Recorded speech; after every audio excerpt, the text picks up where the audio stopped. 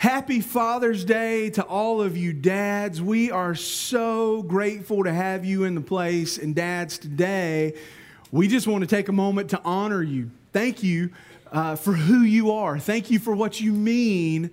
I actually did some research this week, and I won't share a bunch of statistics with you, but here's what I found. Here's what I realized.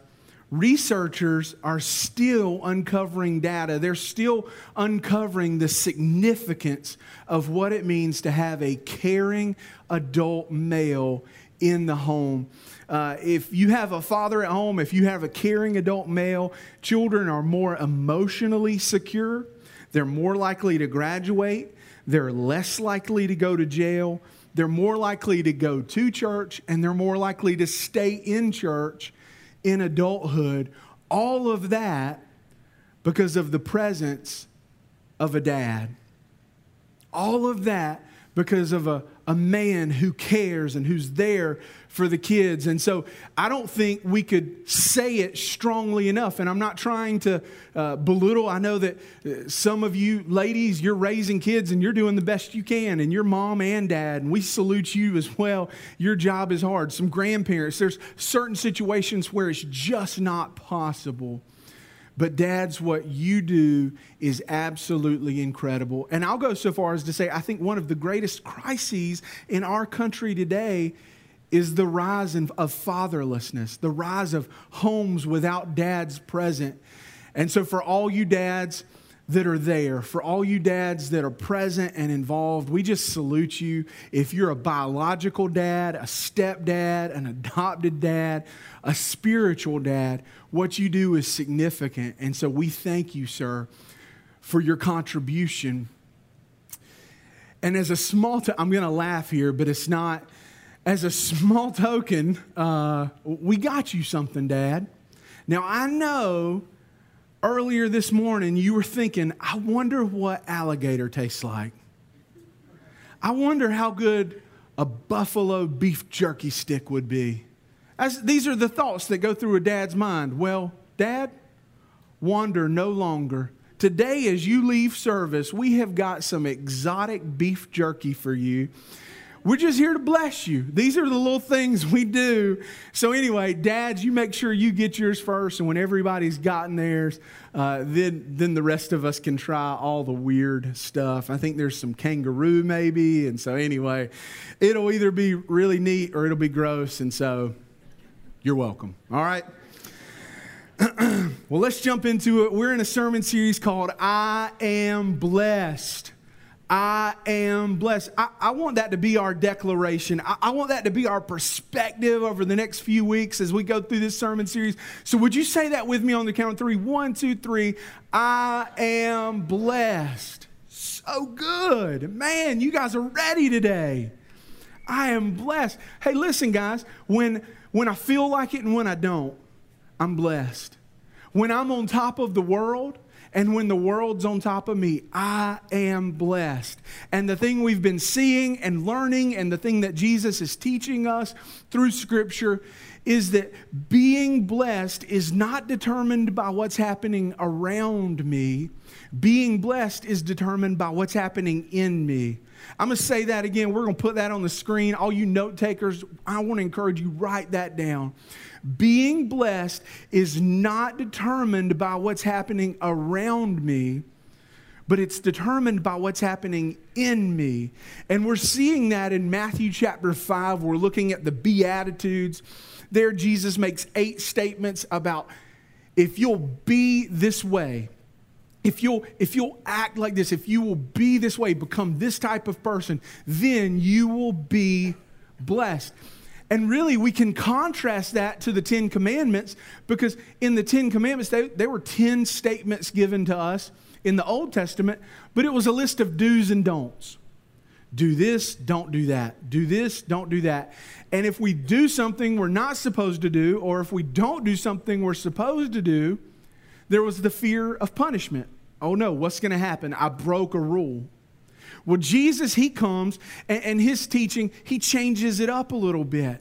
He doesn't give a fear of punishment. He says, hey guys, if you will be this way, not just a list of to check off every day. But if you will be this way, if this will become who you are, you will be blessed. And so we've already gone over verses 3 and 4. Blessed are the poor in spirit, for theirs is the kingdom of heaven. Blessed are those who mourn, for they will be comforted.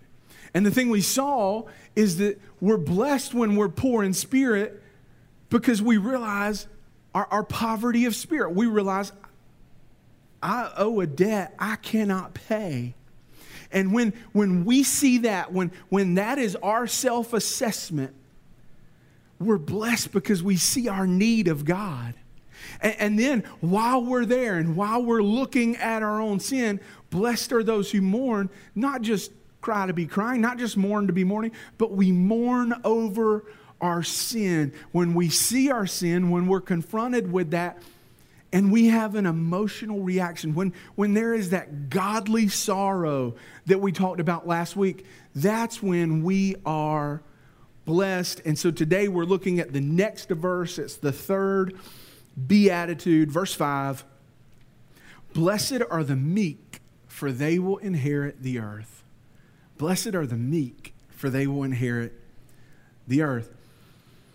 When I say meek, chances are that's just not something that's not a word we interact with a lot. I was going to have you raise your hands if you've said meek this week, but I'm not going to do that because I'm scared some of you guys may be a little bit more well-versed than I am. That's just not something a lot of us say very much. And so when we do hear the word meek, the connotation there, the thing that we think about is mild-mannered or soft-spoken, someone who's passive or weak or they're a pushover. As a matter of fact, I want to show you a definition. This is from dictionary.com. Meek is humbly patient or docile as under provocation from others. Overly submissive, not just submissive, but overly submissive or compliant. Spiritless, tame, obsolete. Not a very flattering depiction. When I think about the way I want to be and the way I want to live, this is not it. I don't want to be overly submissive or spiritless or tame. And so I need a little bit of help in understanding that. And I think most of us do, because I think for a lot of guys, for men, and I'm sorry, ladies, I'm just thinking about men here because it's Father's Day. We think about church. And we think about serving in church, and we think about those types of things. And the thought that just kind of naturally comes to mind is, I don't want to do that because I don't want to be like this. That's not what I want to be true of me. But I want to tell you, when Jesus is instructing us to be meek, that's not what he was thinking. When we look in the Gospels, when we look at Matthew, Mark, Luke, and John, one of the things that's very obvious is that Jesus was a man's man. He was not some pushover, spiritless. He wasn't a wimp. As a matter of fact, one time there's a story in the Gospels where this crowd gathers around Jesus, and it says that they were breathing out murderous threats against him. They're there, and they mean ill for him. They're not happy to see him. And Scripture tells us that he walked right through them. Come on, somebody. He won't scare. Excuse me. Get out of my way. Watch out. He gets on out of there. Twice he went into the temple, and we see in God's word that he turned over the tables and he drove the money changers out. There was a holy boldness in him that he wasn't some pushover. He wasn't a wimp. As a matter of fact, when we see descriptions of God in Scripture, we don't see spiritless or tame. We see things like Zephaniah 3:17. The Lord your God is with you. Read that next part with me. The mighty warrior who saves. Our God is a warrior. Exodus 15:3. The Lord is a warrior. The Lord is his name. Our God is a warrior. Our God is a warrior. And his word tells us that we were made in his image. And God has put a warring spirit in us. Not for destruction, but we're to go to war against the things of the enemy, against principalities and powers. We're to go to war when there is God's thumbprint on us, this warring spirit. I think that's one of the reasons why when you see little boys especially, maybe little girls do this. I got a little boy. I got 2 boys, so this is what I know. They want to wear costumes. They want to wear Iron Man costumes and Spider-Man costumes. They want to be dangerous, but they want to be dangerous for the bad guys. They want to be good. I think that's God's thumbprint on us. One of the best pictures I've got of my 4-year-old son, this was about a year ago. He came to me. It was one Saturday morning. I'm up. I'm sitting in my recliner. He wakes up and he comes in the living room. First thing on his mind, Daddy, I want to put on my Spider-Man outfit. I said, yes, sir, bud. Let's go do it. So we go in there, put on his Spider-Man outfit, head to toe, even got the mask. This is plastic mask. It cannot be comfortable. And so he spends about the next 15 minutes shooting spider webs, and he's just doing all, yeah. He's all over there in the corner doing his thing. Go for it. Then he subdues all the bad guys in the house, and he goes and plays blocks, and he's doing his thing. And for about an hour, he's just wearing that costume. Then he comes up to me and he says, Dad, I'm hungry. I want breakfast. I said, okay, let's get you out of this. He said, no, Daddy, I'm Spider-Man. All right, buddy. I figured, well, Halloween's already passed, whatever, if he gets milk on it or something. And so I've got a picture of him, and I shared it on Facebook. He's sitting there at his little Mickey Mouse table, Spider-Man head to toe, eating his cereal. And the little caption I put on Facebook was, I sure feel safe when superheroes come over for breakfast. Wouldn't take anything for that. That's God's thumbprint on my son's life. That's God's thumbprint on us. We were made in His image, and God is a warrior. So meekness is not weakness. Meekness is not weakness. Meekness, rather, is strength under control. Is strength under control. In the original language, the idea is that of a wild animal that has been tamed and is now completely submissive. A wild animal. When God talks about His nation, His beloved people, Israel, in the Old Testament, I think it's 2 different occasions. He talks about them as being a wild donkey. They're just doing their own thing, and I try to love them, and I try to help them, and I try to lead them, and they're just stubborn as mules, and they go do their own thing. And it's part of the reason that Jesus wants us to be meek, because He's not going to lead us in bad places. His desire is good for us. That's the reason why in Psalm 23, the Lord is my shepherd, I shall not want. He maketh me to lie down in green pastures. He leadeth me beside still waters. If we will follow the leading of God, He will lead us to good places. But the question is, will we follow His leading? How many of you have ever ridden a horse? If you've ever ridden a horse, let me see your hands. Hold them high. Oh, my goodness. Yes, this is incredible. Okay. So you know the power of a horse. Man, it's amazing how much muscle, how much just raw horsepower they have, isn't it? It's corny. I know. It's Father's Day. There's a dad joke for you. Anyway, horses are incredibly powerful creatures. If you've ever ridden one, you know. And it's one of the reasons why the first thing you learn when you're around a horse is you do not stand where? You don't stand behind a horse. Because if a horse kicks you, he is going to break something. If a horse kicks you in the right place, he could kill you. That is the power a horse has.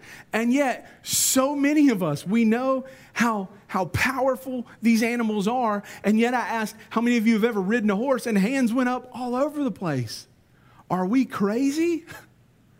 No, because that power was brought under control. We didn't ride wild, untamed horses. We rode horses that were broke. We rode horses that had been trained. About a year and a half ago, I was at Brent Grantham's house. Brent Grantham is our resident horse expert and owns several horses and just trains horses, shows horses, that kind of thing. And so we had our bridge group meeting at Brent's house, and that was over, that was coming to an end. And several of the kids talked about how they wanted to go outside and pet the horses.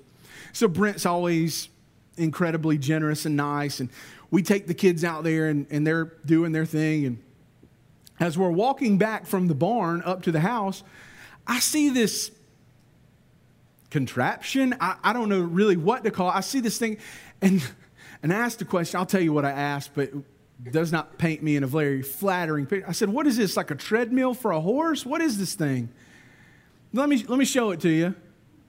How many of y'all know what that is? Be honest. Oh, this is the Lord's house. Yeah. So anyway, I wasn't alone. This right here is called a patience pole. And so what the reason you use this, the reason you have this is for a couple of different reasons. Number one is some horses are they're jittery. They don't like to just stand there. And in order for it to be a horse you want to ride and want to be on, you want that horse to be able to stand still. And so you put this horse on a patience pole, and it can go full range of motion. It can go all the way around the patience pole. It's got a lot of range of motion for the head. And so it's not cruel or anything like that, but it allows the horse to learn to stand still. It allows the horse to learn to be patient, just to take all the jitteriness out of the horse. The other thing that these patience poles are really good for is whenever you're training a horse, you're taming a horse, you're trying to show it how to do certain things, Brent tells me that the thing you do is you work with the horse over and over and over and over and over again on the same thing. You build a lot of repetition in, and then you don't let the horse go back to the barn because he would lay down. He would have, I'm home. All right, let me just hang out.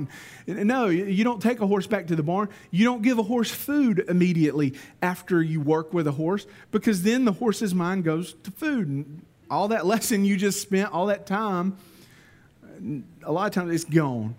And so the thing you want to do when you train a horse is you want to come hook it up to the patience pole.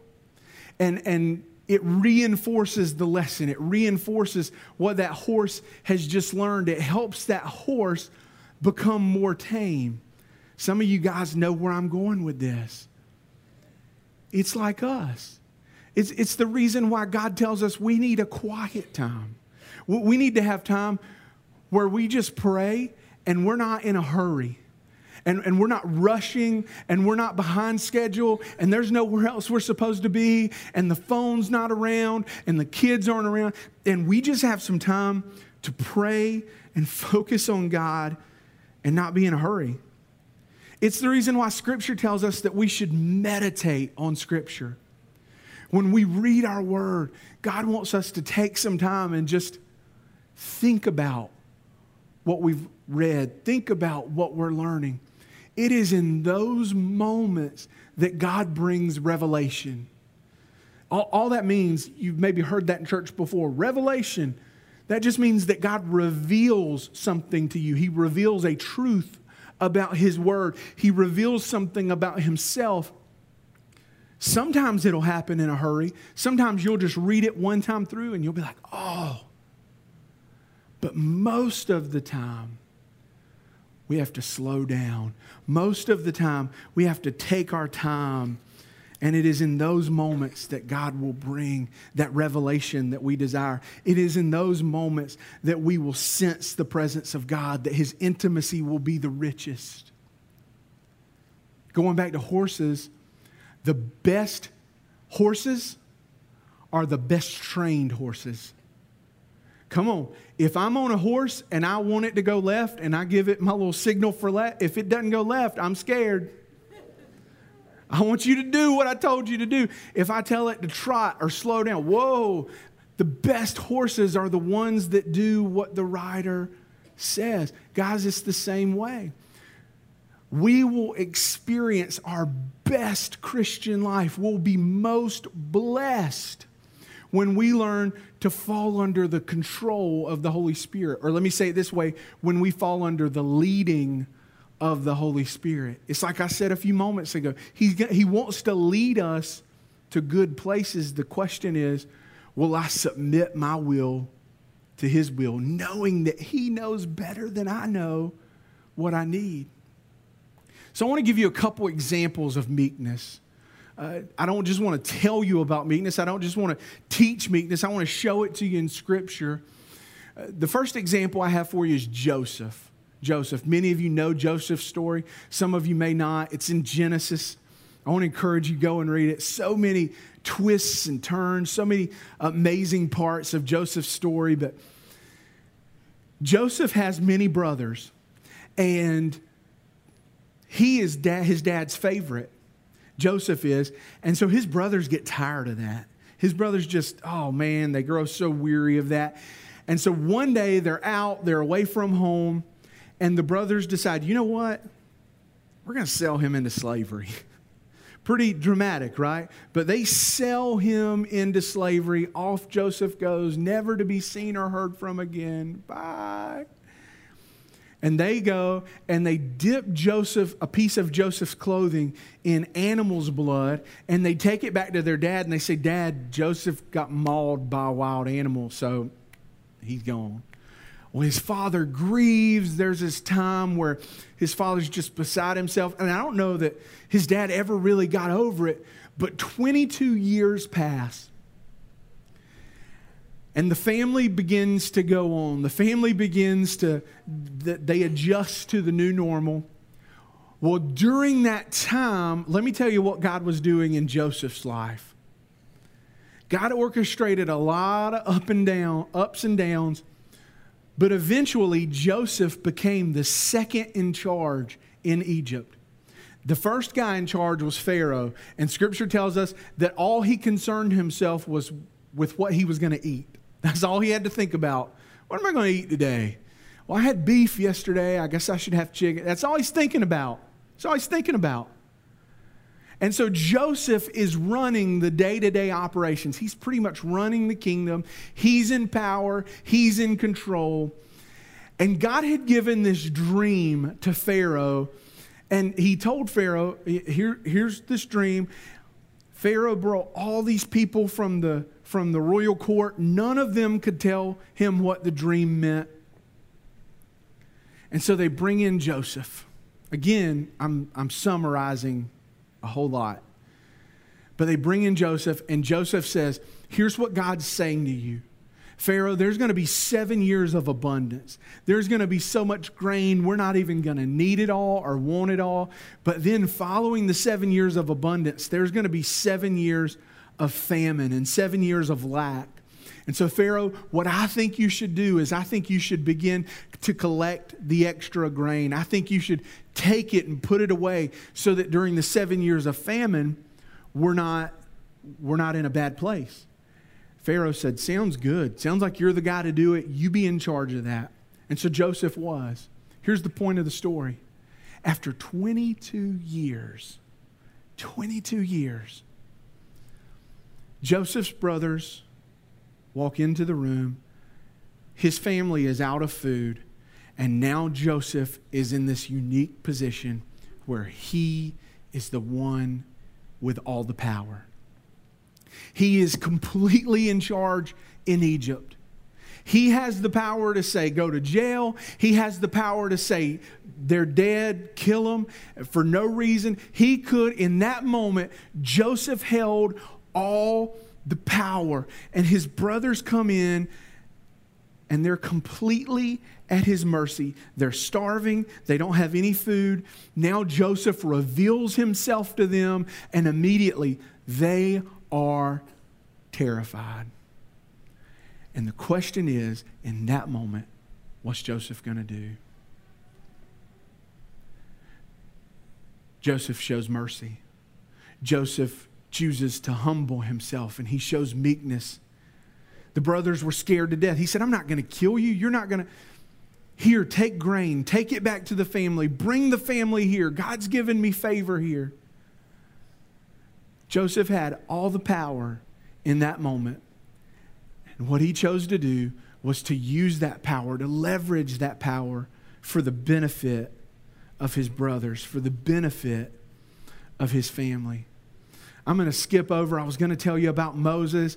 Listen, guys, I could tell you about David in the cave with Saul. I could tell you about Stephen at the end of his life. Tremendous examples in Scripture of strength under control.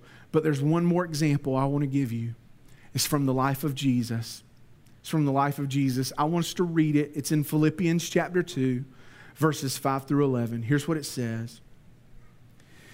In your relationships with one another, have the same mindset as Christ Jesus, who being in very nature God, so he had all power. Everything that God could do, Jesus could do. He could have called legions of angels down when they were beating him and torturing him, but he didn't do that. He did not consider equality with God something to be used to his own advantage. He chose not to, he had the power and he chose not to use it for his own advantage. Rather, this is what he did with it. He made himself nothing by taking the very nature of a servant, being made in human likeness and being found in appearance as a man. He humbled himself by becoming obedient to death, even death on a cross. Jesus humbled himself so much. Not only did he take on the appearance of man, he let his creation beat him and torture him. He died. He gave up his own life. And not only that, but he died a criminal's death, a torturous criminal's death on the cross. All because of his great love for us. So verse 9, Jesus showed meekness, therefore God exalted him to the highest place and gave him the name that is above every name, that at the name of Jesus every knee should bow in heaven and on earth and under the earth, and every tongue acknowledge that Jesus Christ is Lord, to the glory of God the Father. In doing this, and in many other cases, when he washed the disciples' feet, in many, many other cases in the life of Jesus, Jesus models meekness. And so now go back with me to Matthew chapter 5. Jesus is teaching about meekness. He's saying, you want to be blessed? You want to live a blessed life? Be meek. This was completely unconventional at the time. This was the opposite of what everyone around him, everyone in that day would have known or thought about. Because in this culture, might made right. And so if you were bigger and stronger, you got to be right a lot. And if your army was bigger than this other kingdom's army, you could go in and take over. Because again, might made right. And Jesus flips all of that right on its head. And he says, no. Might doesn't make right. Meek makes blessed. And as the people heard that day, it was like, wait, what? I mean, we want to be blessed. We want to know how to be blessed. But Jesus, you're telling me I'm bigger and stronger than those around me, and I'm supposed to be meek? I'm supposed to have strength under control? Wait, what? Biblical meekness. Let me give you this definition. Biblical meekness is having the right or the power to do something, but refraining for the benefit of someone else. I want to say that one more time. Biblical meekness is having the right or the power to do something, but refraining for the benefit of someone else. I want to tell you that it's 2019, thousands of years after this was written. And so might's not right in terms of swords and shields and spears anymore. But we still crave power. We want to be the boss. I got a friend, he always says, I want to be the teller, not the told. I want to be the one doing the bossing and the pointing. I don't want to be the one doing, on the other end of the finger there. We we crave power. We want to be the one who wears the pants in the relationship. We want to be the sibling who's the executor of the will. In many different ways, we crave power. And yet, Jesus is saying to us, biblical meekness is having the right or power to do something, but refraining for the benefit of someone else. And so you and I make thousands of decisions every day. The question I want to leave us with is, will we allow the Holy Spirit to lead our life? Will we allow someone besides me to be in charge of me? Will you allow you not to be the boss of your life, not to be the leader of your life, but would you begin to make room for the Holy Spirit to lead you? He's always going to lead you to good places. He has the best in mind for you. He wants good for you more than you want good for you. And these are the very words of Jesus. Blessed are the meek, for they will inherit the earth. I want to close out our time together today by just having a prayer for the dads. I think if there's ever been a time where we need biblical meekness in this country, it is now. We need men, fathers, spiritual fathers, adopted fathers, stepfathers who will say, I'm committed. Pastor Andrew, I want to be a biblically meek man of God. So if you fall into any of those descriptions, dad, adopted dad, spiritual dad, would you stand to your feet right now?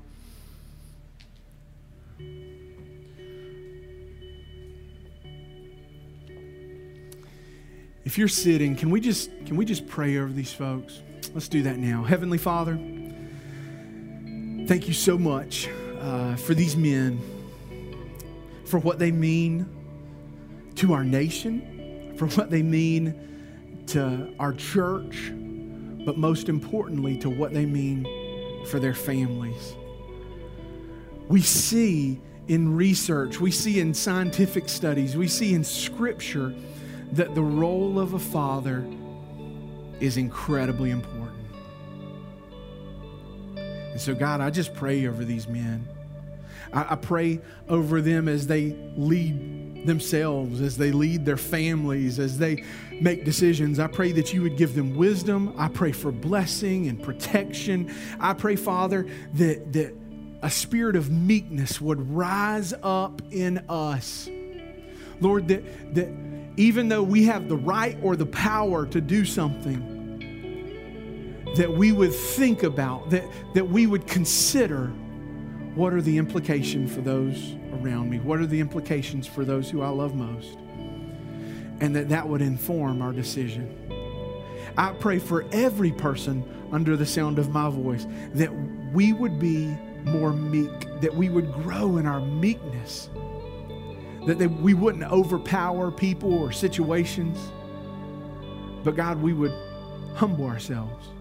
Your word tells us that if we will humble ourselves before you, that you will exalt us in due time. So, Father, thank you for each and every one here. I pray a special blessing over these men. Thank you for the opportunity to be able to gather and hear your word today. Pray it all in Jesus' name. Amen. Amen.